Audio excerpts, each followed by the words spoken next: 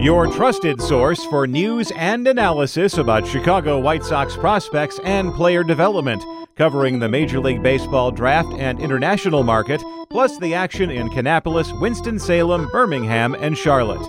This is the FutureSox Podcast with your hosts, Mike Rankin and James Fox.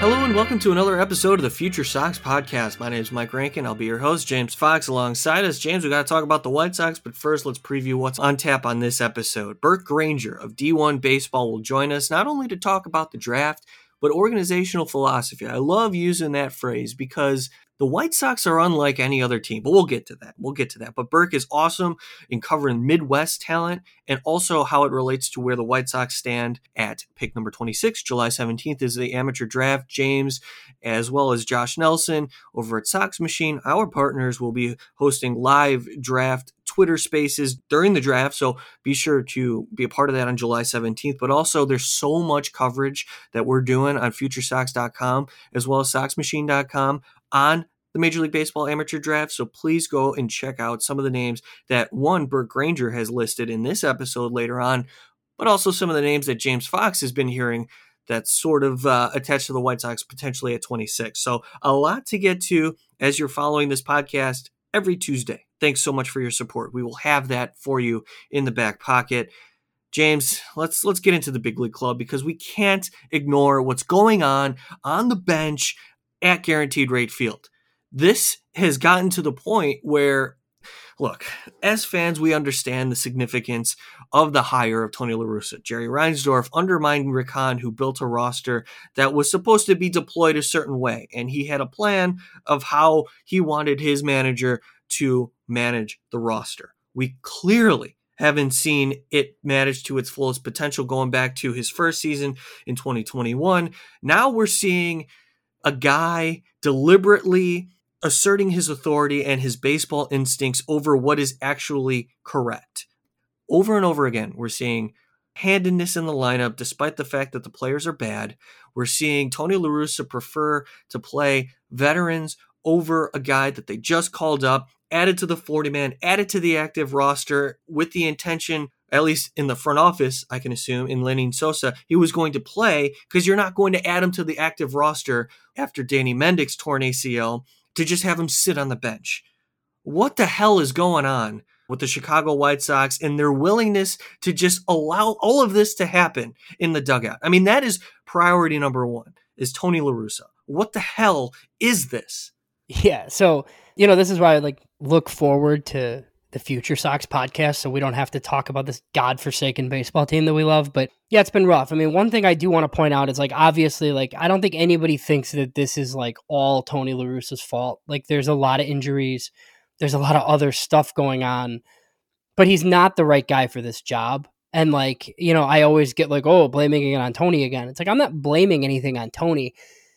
He's just not very good, and he doesn't manage the way that other managers on other good teams manage, whether that's the bullpen and bringing guys in stupid spots and saying stuff Joe Kelly gets the eighth, but you get to the eighth and then it's 6-1, so it doesn't even matter. And worrying about pitcher wins, you're getting a starter into the sixth and keeping him there so he can get his win, and the over-reliance on bad utility guys and starting lefties when righties are pitching, and just it's just bad.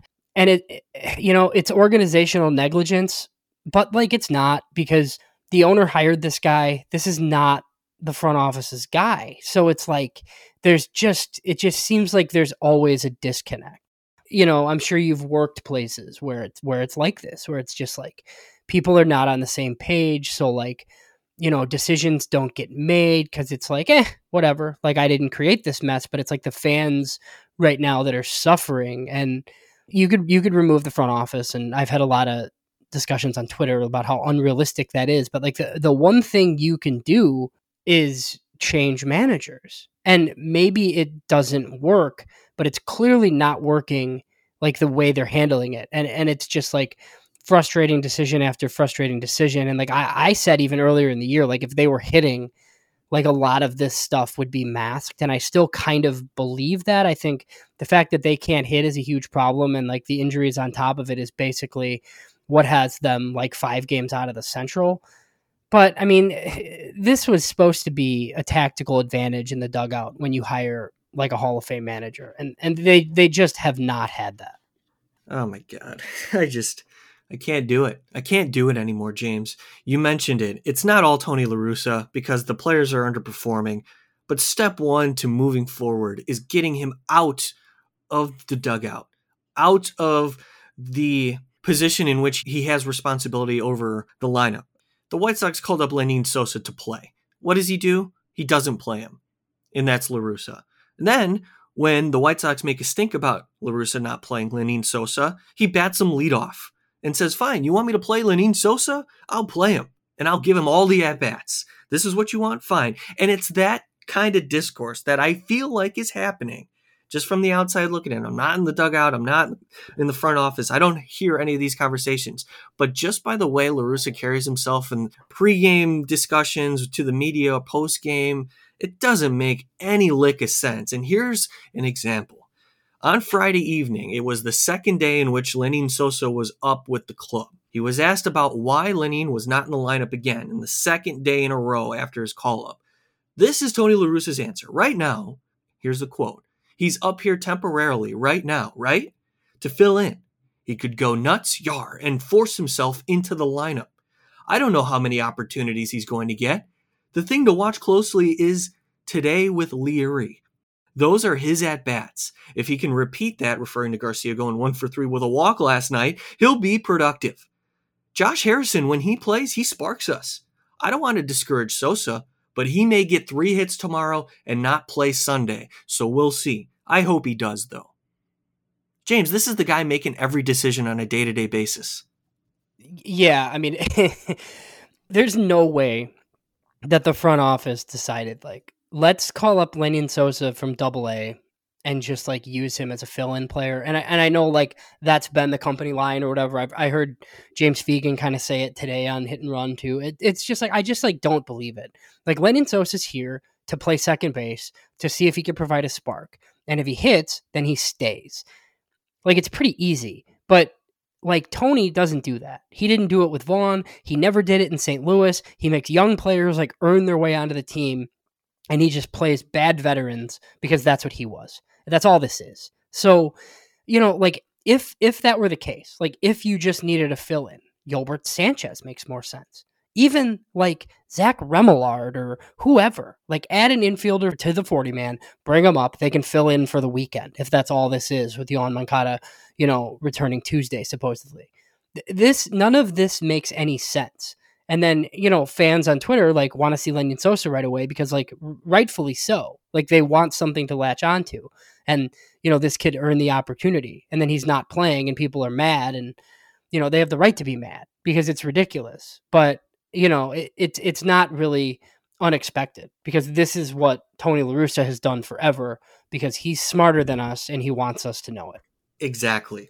He's been doing it forever and it's getting worse. Because he works on instinct. He doesn't work on rationale in terms of like using and applying the correct method or looking ahead 2 to 3 batters or getting a guy up early enough to be able to relieve his starter at an appropriate point in the ball game. I mean, these are just managerial things. 101, man. We're going back to Matt Nagy's 101 system.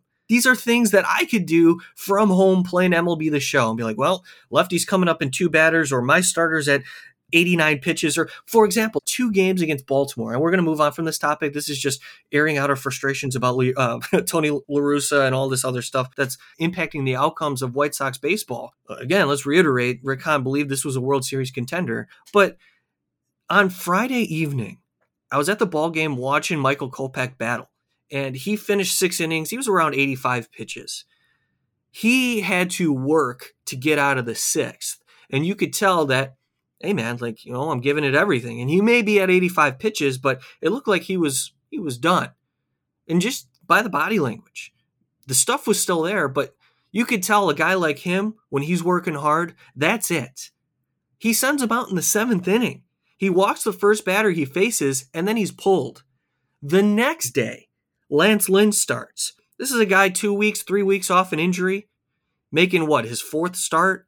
He's on the bump beginning the 7th with over 100 pitches. I don't understand the thinking other than we need him to cover innings for the bullpen, or because of pitch count, we want to rely on the start. Like, this is like beyond 10 years ago in how to manage a bullpen and manage a rotation. I understand you got to fill innings somehow, but man, have a sense, have any sort of sense in the moment. We mentioned it too, that this isn't all Tony La Russa because the roster is completely underperforming.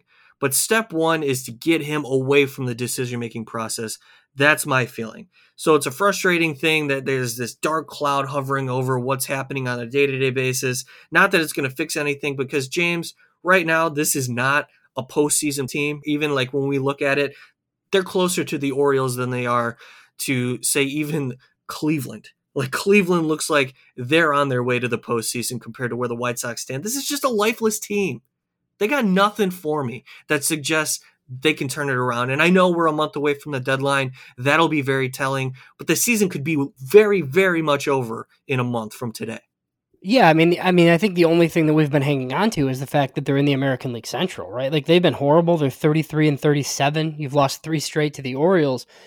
But they have so many division games coming up that they're, like, not out of it. And, like, part of me, like, almost wishes that it would be much easier for us, I feel like, if they were buried, because then you wouldn't have to pay attention anymore. Like, I, tongue-in-cheek, like, tweeted that this morning, and then people are like, oh, what do you care? Like, you love rooting for losses anyway, so whatever. But, like, no, like, this is the worst. Like, being around 500 is terrible because they always, like, give you hope that there's a chance, right? And even like you're going to be like right around 5 games back, like until Cleveland or Minnesota like steps on your throat and buries you, and I think the White Sox are like hoping for their players to return, and then just like magically you're going to play better. And like, look, it should get better because they're going to get a lot of guys back. But I mean, with Tony in the dugout, like there's such a small margin for error, and you lose on the margins, and it's going to be really, really tough to dig out of the hole that they've dug themselves.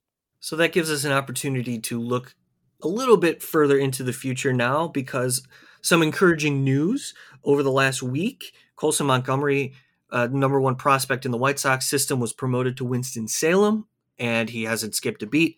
Still looking very, very strong at the plate. And also, he is growing, James. Like, when you look at him play and see the videos and hear from the scouts, this is somebody who's filling into his frame, which is really exciting. A left-handed bat who plays shortstop, puts bat to ball at an efficient rate. To this point, he looks like, he's not overwhelmed with some of the advanced A arms.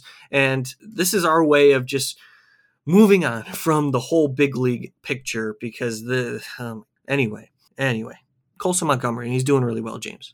Yeah, very promising. I mean, he played really well at Kannapolis despite like a hand injury too. And, the calls have been out for the last week. Like, when is this guy going to get promoted? Is he a top 100 prospect? Well, I mean, we have answers to both of those questions. He's in Winston-Salem, which is super promising, like in his first year. And like, full disclosure, like he could have spent the whole year at Kannapolis and it would have been totally fine. But instead, he's 20 at Winston-Salem. I would guess he closes the year there, and then, we'll see how he does, but trajectory is going upward.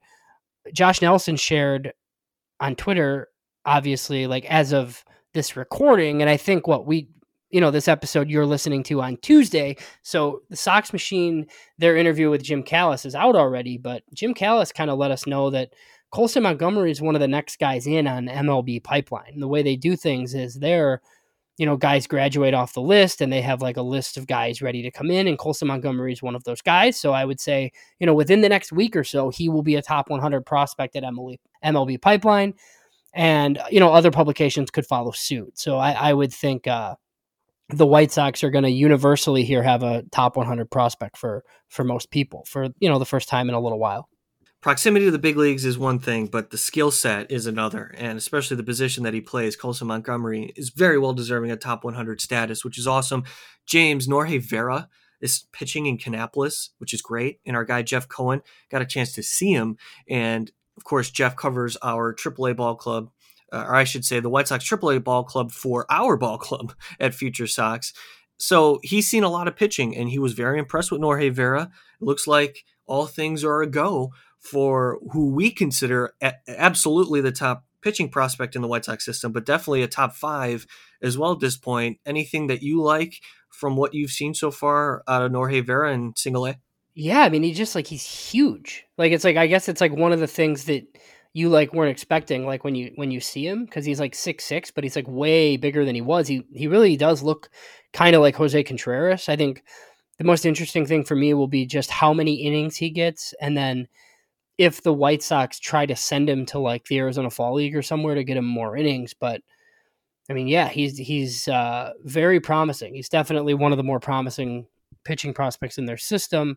You know, we talked a lot about Christian Mena too. He's in Winston-Salem after really, you know, Kannapolis was no challenge for him, and he kept getting these like low A hitters out on breaking balls. So I think this is basically like a test for him to get him to Winston. But ideally, I think Vera moves pretty quickly too, but after the lat injury and kind of a lost season last year in the DSL, they might take their time with him too. The most important thing is that he's pitching somewhere. And last thing before we get to Burke Granger, a couple of days ago, James, or at least last week, Garrett Crochet told Scott Merkin that he's looking to be a starter next year.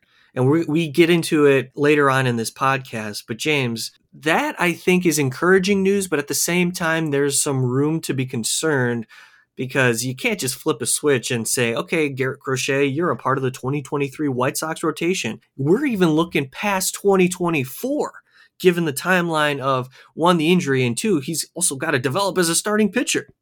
So I think one of the things with him being in the bullpen last year that hurts him is just the fact that he had no inning space to begin with. You know, you often hear Chris Sale referenced and how the White Sox have had a history of doing this sort of thing where they put a guy in the bullpen and then ultimately move them to the rotation. But man, if you look back at Garrett Crochet's college career, he just doesn't have that sort of inning space. Like Chris Sale pitched 3 years at Florida Gulf Coast University and then, you know, was used in the pen. So it was a pretty easy transition to starting. This is going to be a tough transition. When the Sox took him 11th overall, there's no doubt in my mind that they thought that he could start. Mike Shirley said that he thought he could start. You know, Rick Hahn said similar. And then that was the 2020 season. He looked really good at the alternate site. They promoted him because, you know, why not? Like, this guy's throwing 100. He can help our big league club, and they did it. And then after that is where they made the mistake, in my opinion. And it comes back to Tony La Russa again, right? I mean, you know, you're Tony La Russa. Like, you have no interest in this left-handed arm that you've seen for the first time, like, you know, riding a bus down in Birmingham, like developing as a starter to benefit this club when you'll no longer be here. Like, you want him up pitching in high leverage innings for you right now. And that's what they did in 2021. And he was really good at it. And he was going to do similar this year, even though they said they were going to try to get him some more innings, and then he blew out. So, you know, rightfully so, Garrett Crochet wants to be a starter. That'll get him paid more. He wants to start. I have big reservations now as far as like whether he can do that. And if he can, like if he can do it for a White Sox team that's trying to contend at the same time. Well, James, I'm glad we got a lot of our frustrations off our chest here. This is very therapeutic. I hope the listeners can understand where we're coming from. And if they like what they hear, I'm talking directly to you now, subscribe to the podcast if you haven't already, or follow us on Twitter at FutureSox. I'm at Rankin906. James is at JamesFox917. I'm sure you already do, but boy, the content over at Sox Machine is unparalleled. It's been nothing but good things, sunshine and rainbows, since we were able to partner with Sox Machine. I just wish the Big League Club was worth following again. Boy, and it's crazy to say that in a window in which the White Sox expected to compete for a World Series. But here we are, pain and misery again as Sox fans. James, we have a really fun interview coming up with Burke Granger. A lot of insight on the draft. You also provide a lot of great perspective on how you feel about where the White Sox stand. So this interview is going to be very insightful. Before we go, though, James, I want to give a shout out to Oscar Colas a little bit. We see Colson Montgomery get promoted.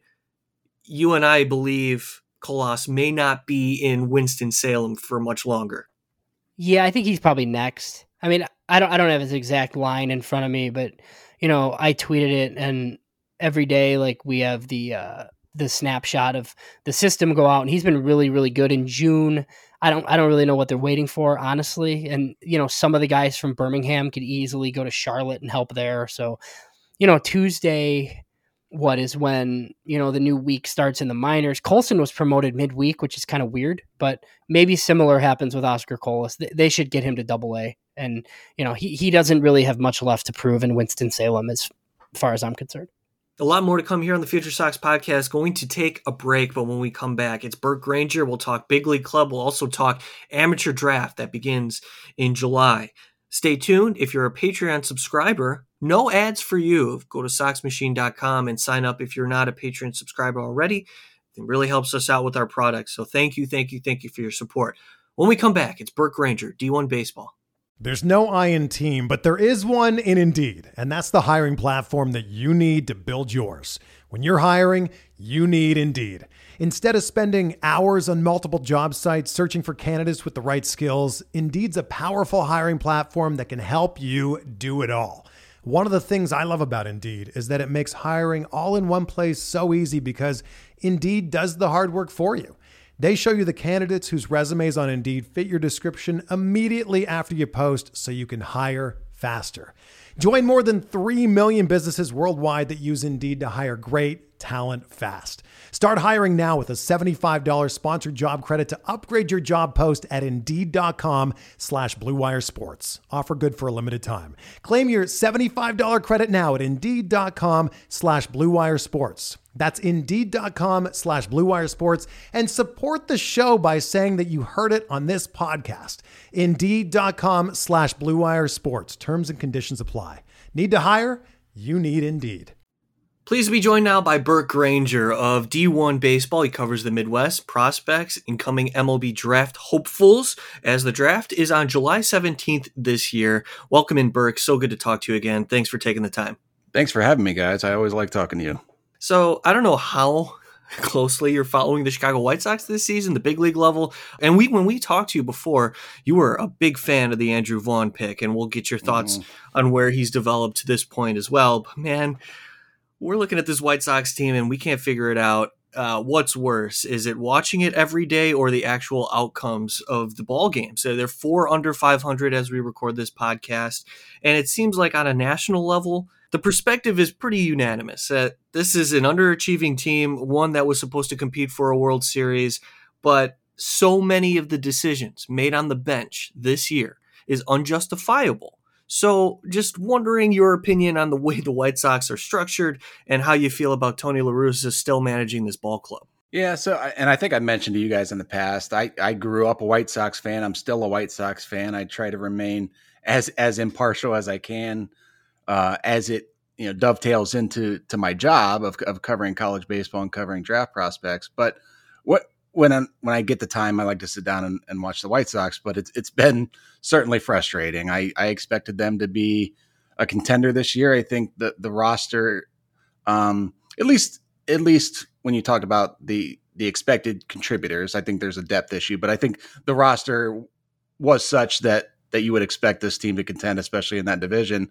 I was a little apprehensive, I think, when they hired Tony La Russa, just for the youth on this club. And I wasn't sure how much he would mesh with those guys.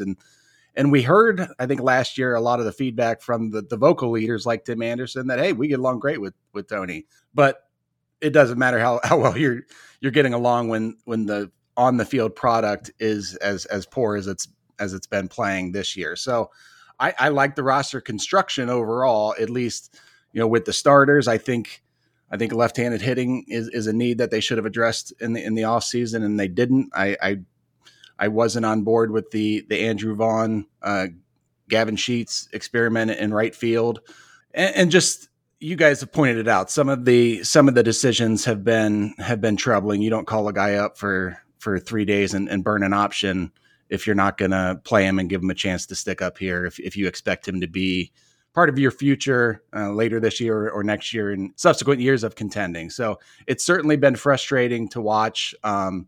I would think under normal circumstances, then this is where a change would be made, especially after a disappointing showing against Baltimore. I just don't know what that change is going to be. Now, I'm going to let James take the Carlos Rodon question because you brought up Lenyn Sosa, and I just can't wait to ask about this decision. First of all, how significant of a rise was it for Lenyn to do as well as he did in Birmingham after being in the organization since he was 17, and now he's 22, making his major league debut? And like you mentioned, the White Sox call him up, not only add him to the 40-man, which you were essentially going to do anyway to protect him from the Rule 5, but you call this type of player up who's been outstanding in Birmingham in his first year in Birmingham, young, and yet Tony La Russa is justifying not playing him because he's a replacement. What is the thinking there, and can you just explain the reason why you would call up a prospect like Lenyn Sosa at this point of the season if we were talking about, I don't know, any other ball club? I don't have a good justification for it, because if you simply just don't call up a guy like that and waste an option if he has no chance to stick with the major league team. And Tony La Russa, I think, said as much during one of the pressers, like, yeah, he's not going to play all the time when he's up, and he might go 3 for 4 and we might rest him the next day. And those are they're puzzling comments to make about a player who has outperformed expectations at the AA level this year. And then, he's earned the call up. So hypothetically, he's earned the right to be here if he performs well. But when he has an expiration date in mind, when your manager and perhaps the front office has an expiration date in mind that they know they're going to send you down, to me, I think that would be disheartening for the player when you're getting your first taste of Major League Baseball. So you're asking for a justification. I don't know if there is one. I don't understand it unless you're truly a contender and you say, this is the guy that gives us the best chance to win by helping us out and giving us depth on the bench. But the White Sox are certainly struggling in that regard. They're not playing to the level where they need to, and burning an option like this has downstream consequences, as we've seen with some of the other decisions they've made in the past 12 months or so, of downstream consequences for other aspects like the draft and so on. Speaking of bad decisions, we talked a little bit before the show, obviously, and brought up Carlos Rodon. It wasn't my choice, but this is where we are. So as we get further into this podcast, we're going to talk about the White Sox recent draft strategy, and I'm going to go back and forth with you about maybe what they should do and stuff like that. But part of that's always puzzled me is just not offering Carlos Rodon the qualifying offer. I completely understand them not signing him. They know his history, but being so afraid of a 1-year deal at $18 million it's just astounding to me still. And I've talked about this a lot in the past. I mean, if Carlos Rodon, if they offer the qualifying offer and he turns it down, which, all indications are that he would have, you're talking about adding the 80th pick and $800,000 to your bonus pool to a team that's 27th in money that they can spend for this draft. So I guess, what are your thoughts just on that decision and just how short-sighted it is, in nature? Yeah, I mean, that to me was another puzzling one, James. And I was looking at that last night as I was checking out their bonus pool, and then what it could have been had they just made that qualifying offer. And so if he accepts it, boom, you got a starter at a controlled price point, who's this year pitching at an all-star level. If he rejects it, the White Sox, as you said, get the 80th pick and $800,000 that they're added to their bonus pool, which would take them, I think, to having the 9th or 8th or 9th lowest bonus pool instead of the 3rd lowest. So the downstream impacts of that is they had the 3rd lowest bonus pool in this draft, right, for their first 10 rounds of picks.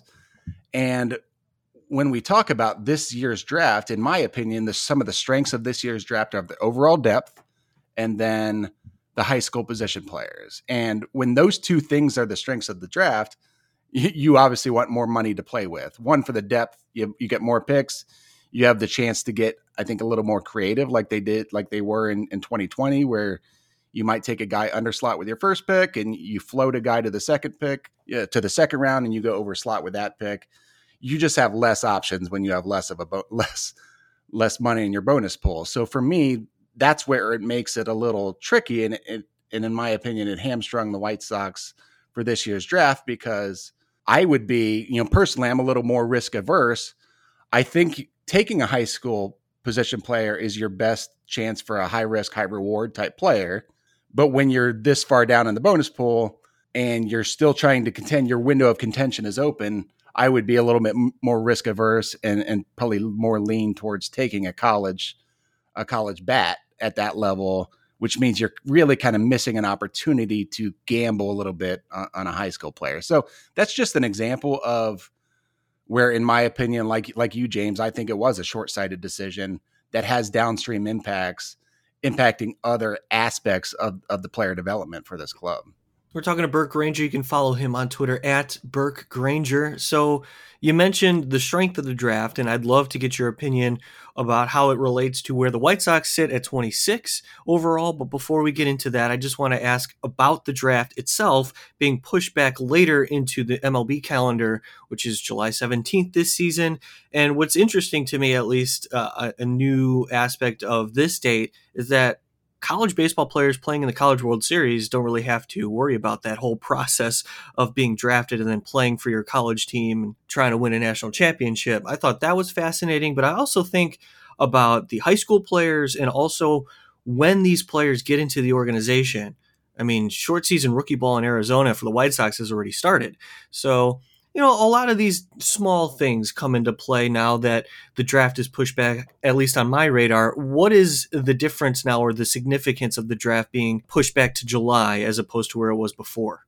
So I think it's beneficial to the kids that are in that draft class, like in the 2022 draft class, because they get another month to show what they can do, whether it's in summer collegiate ball. They have the recently developed PBR MLB Draft League, where you get a lot of these, it's not the top names in the draft, but it's those guys who could go on day 3 are getting another month to prove what they can do in summer collegiate ball.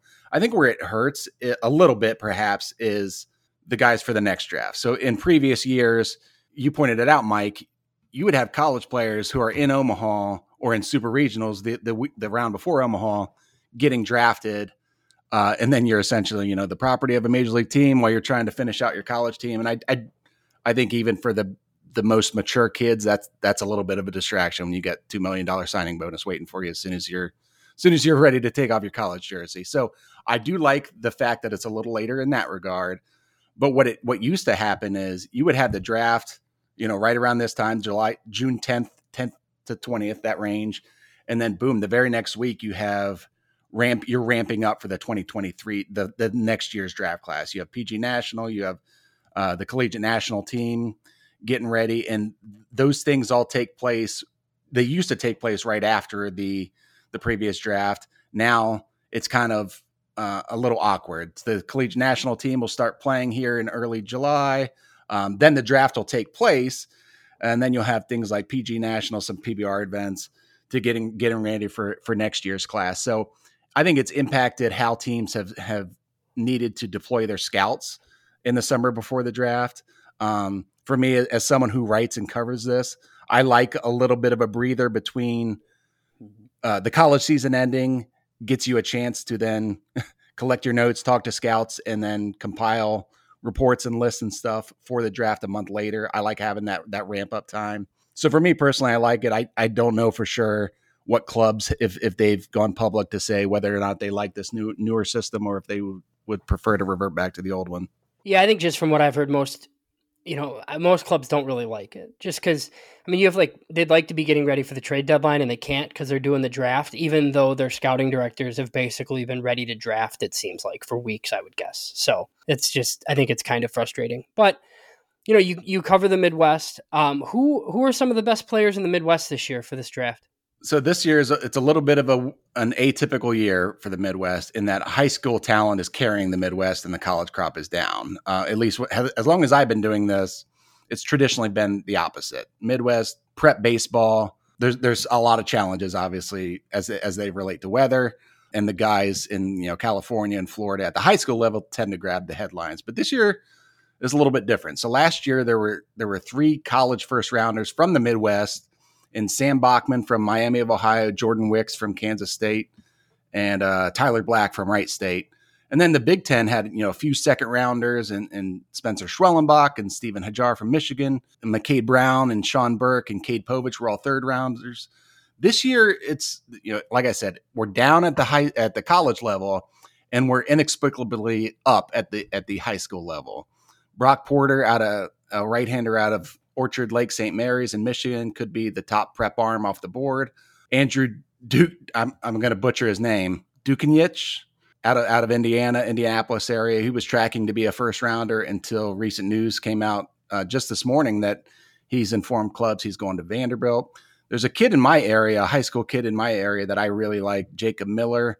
Every now and then a Central Ohio kid, I live in Columbus. Every now and then a Central Ohio kid will come out really well in the showcase circuit the month leading up to his senior year. And he'll be regarded as a day one draft guy that following year. But then you go see him in a cold spring and he's 88 to 91 and can't command anything. And you leave saying, well, he's going to go to college and we'll see him in 2 or 3 years. But the opposite happened when I went to see Jacob Miller. It was like a 35-degree day. All the colleges around me had canceled. And I got a tip from a scout that Miller was gonna throw like 30 minutes away from me. So I show up to this really rural high school in Ohio, and he's throwing like 92 to 96 heat by these poor Ohio high school kids who have never seen 85 miles per hour, much less 95. It was his first start of the year. He struck out 11 guys in 4 innings. He's a Louisville commit. I just don't think he's going to get there. For me, he's one of the better Midwest high school arms. I'd put him on par with like a Quinn Priester, if you guys remember him, an Illinois prep kid a couple years ago. And then there's a couple other guys. Owen Murphy is an Illinois prep righty. He's a two-way guy who also plays third base, but teams prefer him on the mound. He's an athletic guy with low 90s fastball, gets high marks for his curveball. He's a Notre Dame commit. Ike Irish is Brock Porter's teammate up in Orchard Lake St. Mary's. He's a catcher. He's an Auburn kid. I think he's probably like a third round type talent if he's signable. But again, a good catch and throw catcher. I would expect maybe him to go to college. The track record for high school catchers in recent drafts has been pretty terrible, and kind of projecting out how they'll hit at the next level. So, but still, a lot of guys at the high school level. Noah Schultz, another guy from the Wisconsin area, a guy who is really boosted his draft stock this spring as the stuff kind of ticked upwards. So a good year for high school talent in the Midwest, which is kind of atypical. Yeah. So it seems like Miller is going to go probably top 40, I would think. I mean, there's just a lot on him. Yeah. And then I've heard, so the two guys here, so Schultz is actually here. Schultz is Oswego, who like a lot of people I know have seen. He's like a 6'9" lefty, but he missed a lot of time. They said he had mono, but I mean, it was like 5 or 6 weeks. So, it was a little bit nefarious. The White Sox are a little bit involved here because I had heard that they had interest in Schultz. They had interest in Dukenich. I mean, Mike Shirley loves Indiana guys. Dukenich is obviously off the board. I feel like Schultz wants a $3 million price tag. So I think he ends up at Vanderbilt too. Mm-hmm. But the other guy that you mentioned is Murphy from here. He's probably going to sign too. So yeah, it's interesting, like some of the prep arms in this area and how it influences what the White Sox might do. They've overslotted high school pitchers in the second recently. I don't know if they're going to be able to do it this time. It doesn't really seem like it. To your point on Schultz, I had heard the same thing about the mono, and scouts and other just internet prospect evaluators have had a tough time getting in to see him because they brought him back very conservatively, it's just good. It's good for the kid's future. But like it would be bringing him back for 1 inning, a week later, 2 innings, things like that. I actually have my buddy Patrick Ebert, who I work with at D1 Baseball, is planning to see him on Monday of this week. So I'll be checking in on his Twitter to see how that has looked. But like Dukenich, he's a Vanderbilt commit, and Vanderbilt commits, one, they're tough to sign, period. 2, they've lost a few guys that were contributors to the transfer portal. So guys like Dukenich and Schultz, if he ends up there, could be in line for some significant innings right off the bat. So when you're talking about a premier educational institution and playing time right away, those are appealing things that will cost a lot of money to buy someone out of. And as we touched on, the White Sox don't have a lot of money in this bonus pool. Yeah, they really don't, which makes things tough. And I think Schultz and Dukanich are both eligible 2 years from now, which makes it even tougher. But the one thing about Schultz, like I had heard from some people with the Sparks and whatnot, like, if the price tag is $3 million, like I don't see anybody doing that, but it's crazy that it's like weird that he's pitching, right? I feel like if he was definitely going to Vandy, he wouldn't be pitching this summer, and he is. So maybe he is, still in play for somebody, which would be interesting. So flipping over to, the White Sox strategy, I hinted towards it. We had Carlos Collazo on a couple weeks back, and he hates when teams do this, but it kind of seems like the modern way of thinking that smart teams go. What do you think about the White Sox recent strategy where they've pushed a lot of money into the top few rounds and, you kind of take seniors for $10,000 to accommodate those signings? What do you like or dislike about that sort of strategy overall? I would say I dislike it for the most part. I think you want to get as many major leaguers out of your draft class as possible. And when you're taking guys like, who was the guy out of Wabash Valley? Addison. Oh yeah, Addison Coffey. I mean, that was Addison So in the short draft, I mean, they basically gave all of their money to Crochet and Jared Kelly, but they did get Bailey Horn cheap in the 5th, and they traded him for Ryan Tepera. So, that's like a useful, the White Sox have actually drafted some seniors in recent years that they've turned into like the second or third part of like trades, so they've actually done an okay job with the guys they've targeted doing it. But yeah, it's different for sure. Yeah. I mean, and they should be commended at, and when you can get a guy like that and he's a significant enough value trade piece that you can add, like even if he's not helping your club, that's what you're looking for. When you're taking underslot guys or seniors, if they can help you out by being a complementary piece of a trade, that's gravy, right? That's a bonus. We talked about them having the third smallest bonus pool, essentially, right? So what would you do? And I guess like, what do you think they're going to do? I mean, they could do this again, where it's like, you go slot in round 1, you overslot round 2, you got to save some money, and you probably get 2 more players in there, right? And either 3, 4, or 5, and then the rest is kind of like looks like a punt on paper. Do you think that's coming again? What would you do if you were them with the third smallest bonus pool? So again, just what I would do, and I'm maybe a little bit biased towards the college folks because that's who I cover on a weekend to weekend basis. But their first round slot is about $2.8 million, right? Which is about 45% of their total bonus pool for the first 10 rounds. So that's a lot of eggs to put in your first round bucket. And I personally wouldn't feel that comfortable drafting a high school bat there because I think high school position players are the toughest to project out. There's some that I really, really like, especially at the top 10 overall picks in this draft. But for me, I would lean towards the safety or perceived safety of a college bat. And plus you got to combine in the variable. Like we all thought the White Sox were in their run of contention to compete here. It's looking bleak at the major league level right now, but I still think there's value in adding those guys like a Garrett Crochet or an Andrew Vaughn that can help you kind of right away in a string of playoff runs. So for me, a guy that would make a lot of sense in the first round is Drew Gilbert from Tennessee, an outfielder from Tennessee. I joked, James, with you a couple weeks ago that he's like a good version of Adam Eaton and that he's a similar build, left-handed hitter. He's an outfielder. Gilbert played center field with the Volunteers. He could stick at center field at pro ball. He has a strong enough arm to handle right field if needed. He was a two-way pitching prospect out of high school. So he has a legit plus arm. Don't know if he'll have enough pop to profile as your traditional right fielder, but he's a guy like plays a very fiery competitor, plays with a chip on his shoulder, as does his teammate Jordan Beck, who I think will also be in play right around that area at the end of the first round. And guys that I don't think would be over slot, right? I think that's the key. But Beck is a big prototypical right fielder, big time raw power, like Gilbert and pretty much anyone on Tennessee's team, plays with a lot of swagger. Love to be his teammate, hate to play against him. I think Stanford's Brock Jones, another outfielder, kind of fits that role. He started out well last season and played well over the summer, looked like a potential top half of the first round pick coming into this year, slowed out of the gate. And then by the end of the year, he was hot and his numbers looked kind of what you thought they would look like. And MLB Pipeline, Callis, and Mayo put a Jock Peterson comp on him, and I kind of like that one.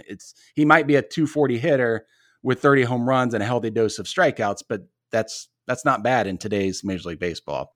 A pitcher that I like kind of in that range at the end of the first is Justin Campbell out of Oklahoma State, a big projectable 6'7", 220 frame. I saw him against WVU earlier this year. He was 90 to 93, touched a 4, but held it for 7 scoreless innings. And the book on him is just that he throws strikes. He works around the zone consistently. He was able to pull the string on a really good upper 70s curveball that was thrown with fastball arm speed. I like that he throws it to righties and lefties alike.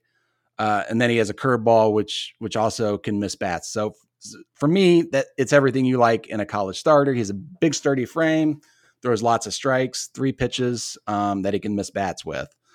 And then when you talk about moving into the second round, again, I would still stay the college route. And guys I like in that range are slick fielding Oregon shortstop, Josh Kasevich, who I got to look at the regional, the Louisville regional a couple weeks back, and came away just super impressed with him on both sides of the ball. I think he's a rare college shortstop who's a lock to stick there in pro ball. And then he's got a simple line drive at the plate that I think will play. Dalton Rushing, the catcher from Louisville. I think you guys know that the White Sox have an affinity for taking Louisville products. And then likewise, Louisville seems to do a great job of recruiting the Chicagoland area. Now, Rushing isn't from Chicago. He's from Tennessee originally, but a big left-handed bat, lots of pop. Didn't catch a lot last year because they had Henry Davis, the top overall pick, doing almost all the catching duties. But Rushing has a good arm. It's a 55 to 60 grade arm. The receiving is fringy, but it looked, in my opinion, better than I expected in my looks at him this year. Spencer Jones, another outfielder out of Vanderbilt. He was a two-way guy I liked out of high school. He's done exclusively been in the outfield and developed as a better outfielder than I thought he would. I think he'll be in play in the third-ish round range, maybe second. Chandler Simpson is a guy out of Georgia Tech. He's a middle infielder, slap hitter, won the D1 batting title in college baseball, hit in the 400s. And then he's at least a 70 grade runner. So he's a guy I like. Those are kind of the routes I would go if I were the White Sox in the first few rounds. But again, I'm biased towards college folks. But I think they've kind of positioned themselves where that's an area that I would be looking based on the bonus pool and the risk profile that they have. That's a lot of information, a lot of names. I'm sure those who are as interested as we are into the draft and those looking to learn about the draft will appreciate all of that. So thank you so much, Burke, for all of it and all your work throughout the years covering the MLB draft and the amateurs. A couple more before we let you go. As you were talking with James as well about some of the throw-in, maybe college arms, older college arms like Bailey Horn, thinking about Avery Weems, who was included in the Dane Dunning, Lance Lynn deal. Just an example of how the White Sox have been doing things over the last few years, and including that is Garrett Crochet and his pathway to the major leagues. Drafted him in 2020, debuts in the big leagues without even playing a minor league game. Given the circumstances, 2020 was wild for everybody. And the next year, due to the White Sox willingness to compete, they needed Crochet in the pen as a high leverage arm because of the stuff. You know, he goes down with a serious injury. And just the other day, Garrett Crochet mentions to the Chicago media that he's looking to start as he returns. And I wonder if the White Sox are willing to make that commitment because, you know, that was the profile for Garrett Crochet coming out of school. He was planning to be the horse for Tennessee as a junior his draft season, but obviously that didn't come to pass. Do you see a legitimate future as Garrett Crochet in terms of being a starter compared to a reliever? Or do you think this is a little too far gone at this point in his career? It's a good question. So, and I saw that recent quote as well, that he wanted to use kind of this rehab as an opportunity to reset and develop as a starter. I don't think you draft someone 11th overall if you think he's strictly going to be a reliever.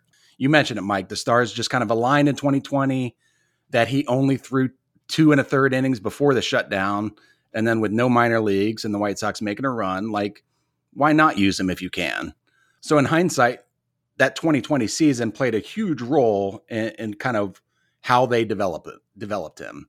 I think if you're going to move him into a starter, I think that it would have been between 2020 and 2021. In hindsight, I kind of wish they would have done that, because we were talking about a guy who threw 10 innings of regular season ball. I know they used him in the playoffs in 2020. And then in 2021, you're using him every third day. He pitched 55 games that year in a role that he is not really accustomed to. And again, he missed time in 2020 for a sore arm. So I'm not suggesting that his use in 2021 led to TJ. I have no clue, but now he's 23 years old. And if you're going to convert him to a starter, you have to bring him along so slowly. So what would the end game look like there? We're talking about not much use next year. And then you maybe, best case scenario, get 12 starts in 2024, or like 120 total innings if you're counting postseason. So at this point, I just really don't know. I think you've almost missed your window for when you would develop him as a starter if he's truly going to help the White Sox. I think if you develop him as a starter, we might be talking about how well he performs for the Oakland A's in 2026 or something. But I just don't know. I kind of feel like the window has passed. But what Crochet wants to do is important. You got to take into account how he feels most comfortable. I just think it's going to be a challenge, and you may have missed your window for that. I'd be interested to hear like what you guys have to say about this, because you've obviously seen him throw and be successful out of the bullpen. So what are your guys' thoughts? Well, so me and Josh Nelson like always debated this. I was like kind of along with you, and the team said they took him because they thought he could be, scouting term, whatever, mid-rotation starter. Like they took him at 11 because they thought he could start. They got him. He was throwing 100. They're like, hey, we're winning. Let's throw him in the bullpen, right? So You're right. Like the transition should have already happened. Like last year, they used him, in a high leverage role as a left-hander. Like I would have preferred him starting in Birmingham last year. That's what I thought he should have been doing. And once they didn't do that, I'm kind of with you. I don't really think he has the innings load to ever start at this point, but I think they're going to try. I think when you're trying to win at the big league level, it's going to be very tough to rely on. You're going to need like 7 starters if he's one of them, because you're going to have to skip him all the time and he's going to go 5 innings. And it's just, it's really tough. Like a rebuilding team, sure, it's just going to be tough for him to ever start for a contending White Sox team, in my opinion. But it's clear why he wants to start. I mean, that makes a lot of sense, like for him. And let me just add too, and Burke, I agree wholeheartedly about the transition. If you were going to do it in the summer or in the off season into 2021. That was it. And I think the highest upside is that Crochet with 2 pitches can be a starter.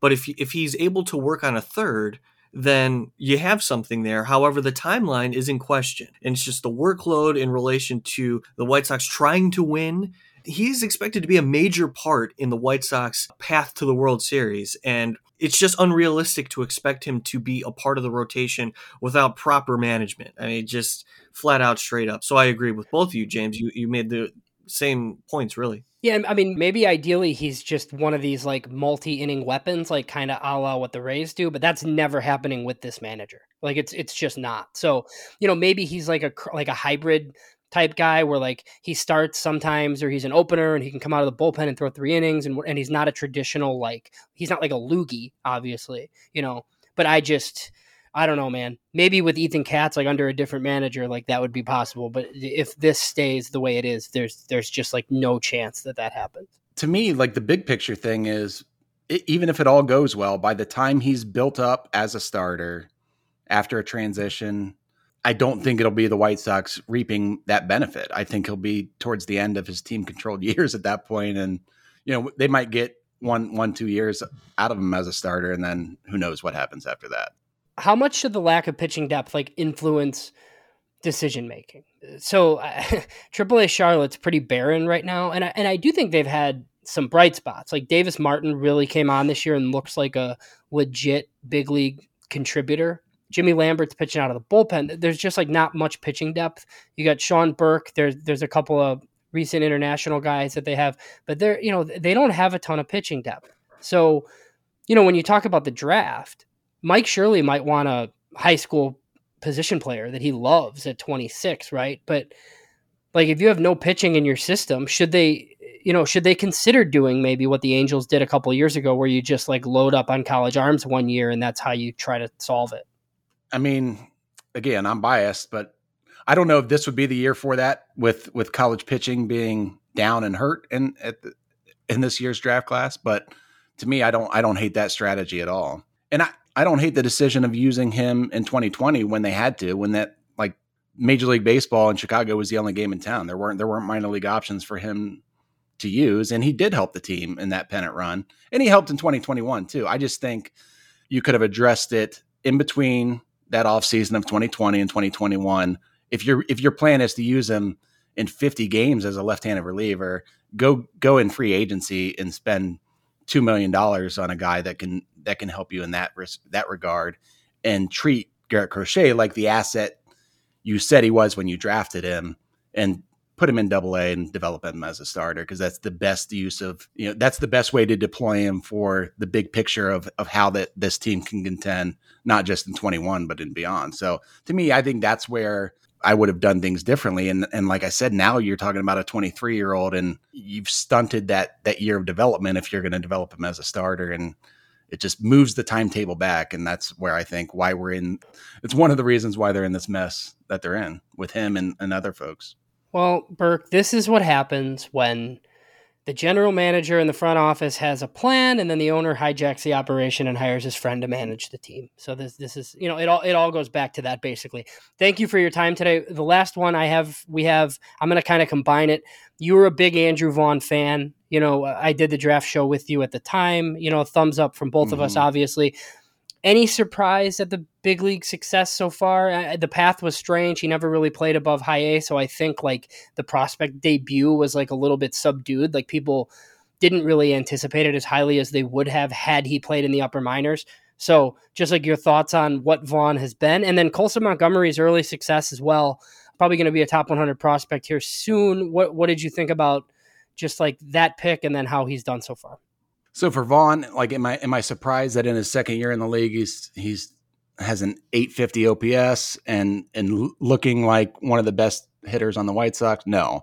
But am I surprised that he's doing this with basically like no upper minor league experience? Very much so.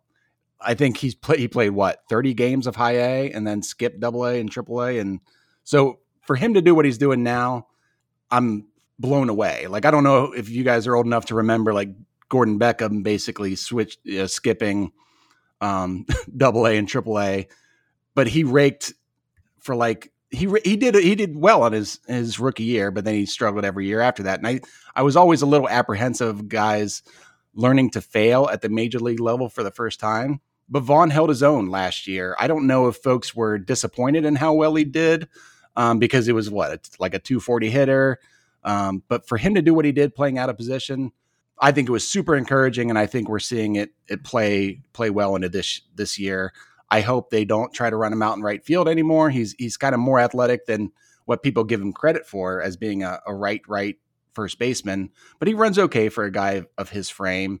I just think, his future is definitely, it's first base, it's DH, you can hide him in left field if you need to, but right field is significantly harder to play. So I don't want to see him in right field much, if at all anymore. I want to see him just focusing on raking, because that's how he's going to help the White Sox, and he's going to turn into a really, I think, a perennial all-star. I think he's a future star. And then Montgomery, yeah, he was the first high school position player the White Sox took in the first round since Courtney Hawkins. And that puts a lot of eggs in the basket of, can this guy make up for prior misses? And gosh, he looks so good so far.